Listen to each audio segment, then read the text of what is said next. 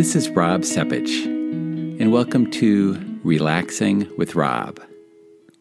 How much do you worry about what people are thinking of you?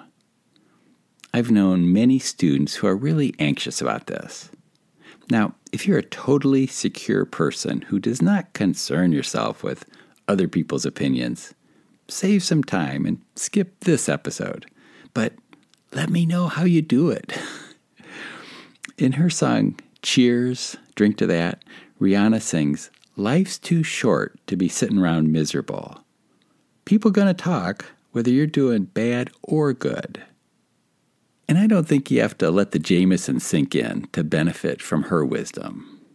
But I do believe that most people are actually not talking about you because they're in their own heads worrying about what others are thinking of them.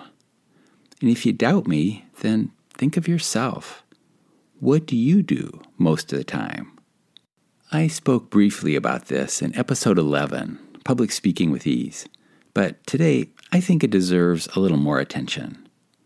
There are a couple suggestions I've shared with students that I'd like to offer to you. First, let's assume Rihanna is right and people are going to talk. But what if you do all you can to get on somebody's good side? Have you ever noticed the same behavior could put you on somebody else's bad side? So instead, can you just accept as a given that people are going to talk about you, for better or for worse? Sitting mindfully with this acceptance will help desensitize you to the process. Otherwise, here's what happens. An acquaintance might say behind your back, "I can't believe she got an A in that class. She's not even that good at the subject." Okay, so your hard work and high grade gets rewarded by criticism or jealousy, by somebody undermining your accomplishment? Well, if your goal is not to be criticized or not to be spoken about, what's the path? Oh, I know. You can be mediocre. Then you won't be criticized for failing, and you won't be criticized for excelling. Maybe people won't notice you at all. You can fade comfortably into the background. I'm not saying don't do this, because if being invisible is what you want, who am I to object? But if you want to shine or really make a difference, then you've got to decide if it's worth the risk of being talked about. For most people, when they rationally consider the risks and the benefits, they decide that, yeah, it's worth it. And second, consider a distinction made by the psychologist Martha Beck in her book, Finding Your Own North Star, Claiming the Life You Were Meant to Live.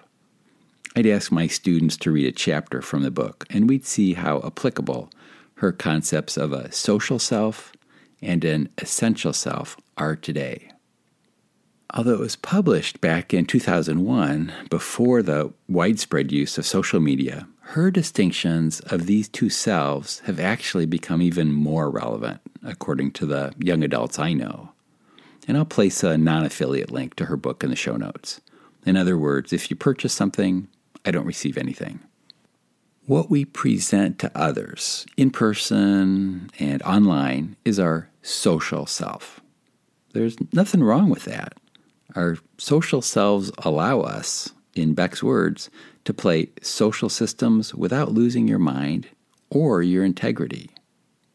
But I've seen countless students whose confident social selves were really just covering some sad and fearful insides.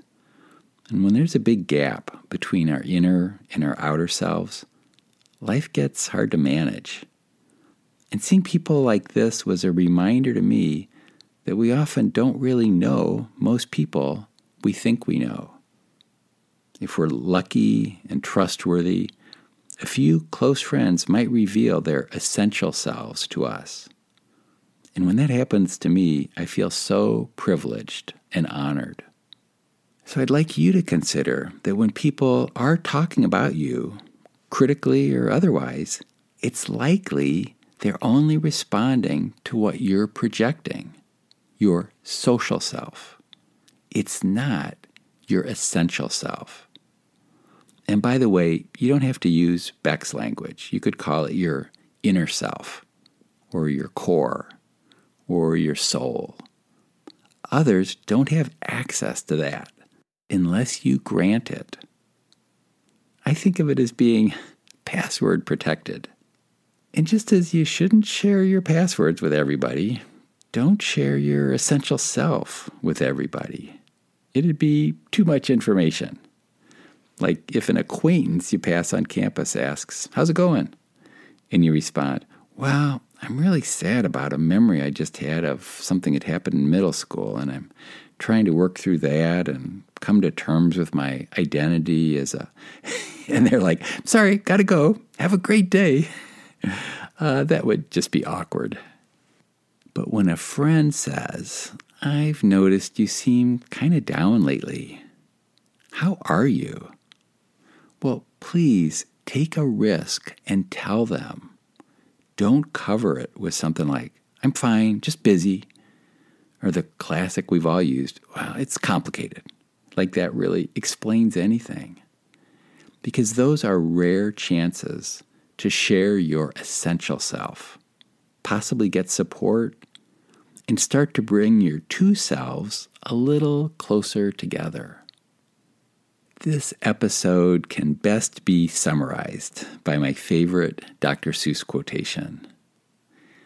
Be who you are and say what you feel, because those who mind don't matter, and those who matter don't mind. Thank you for listening, and we'll talk again soon.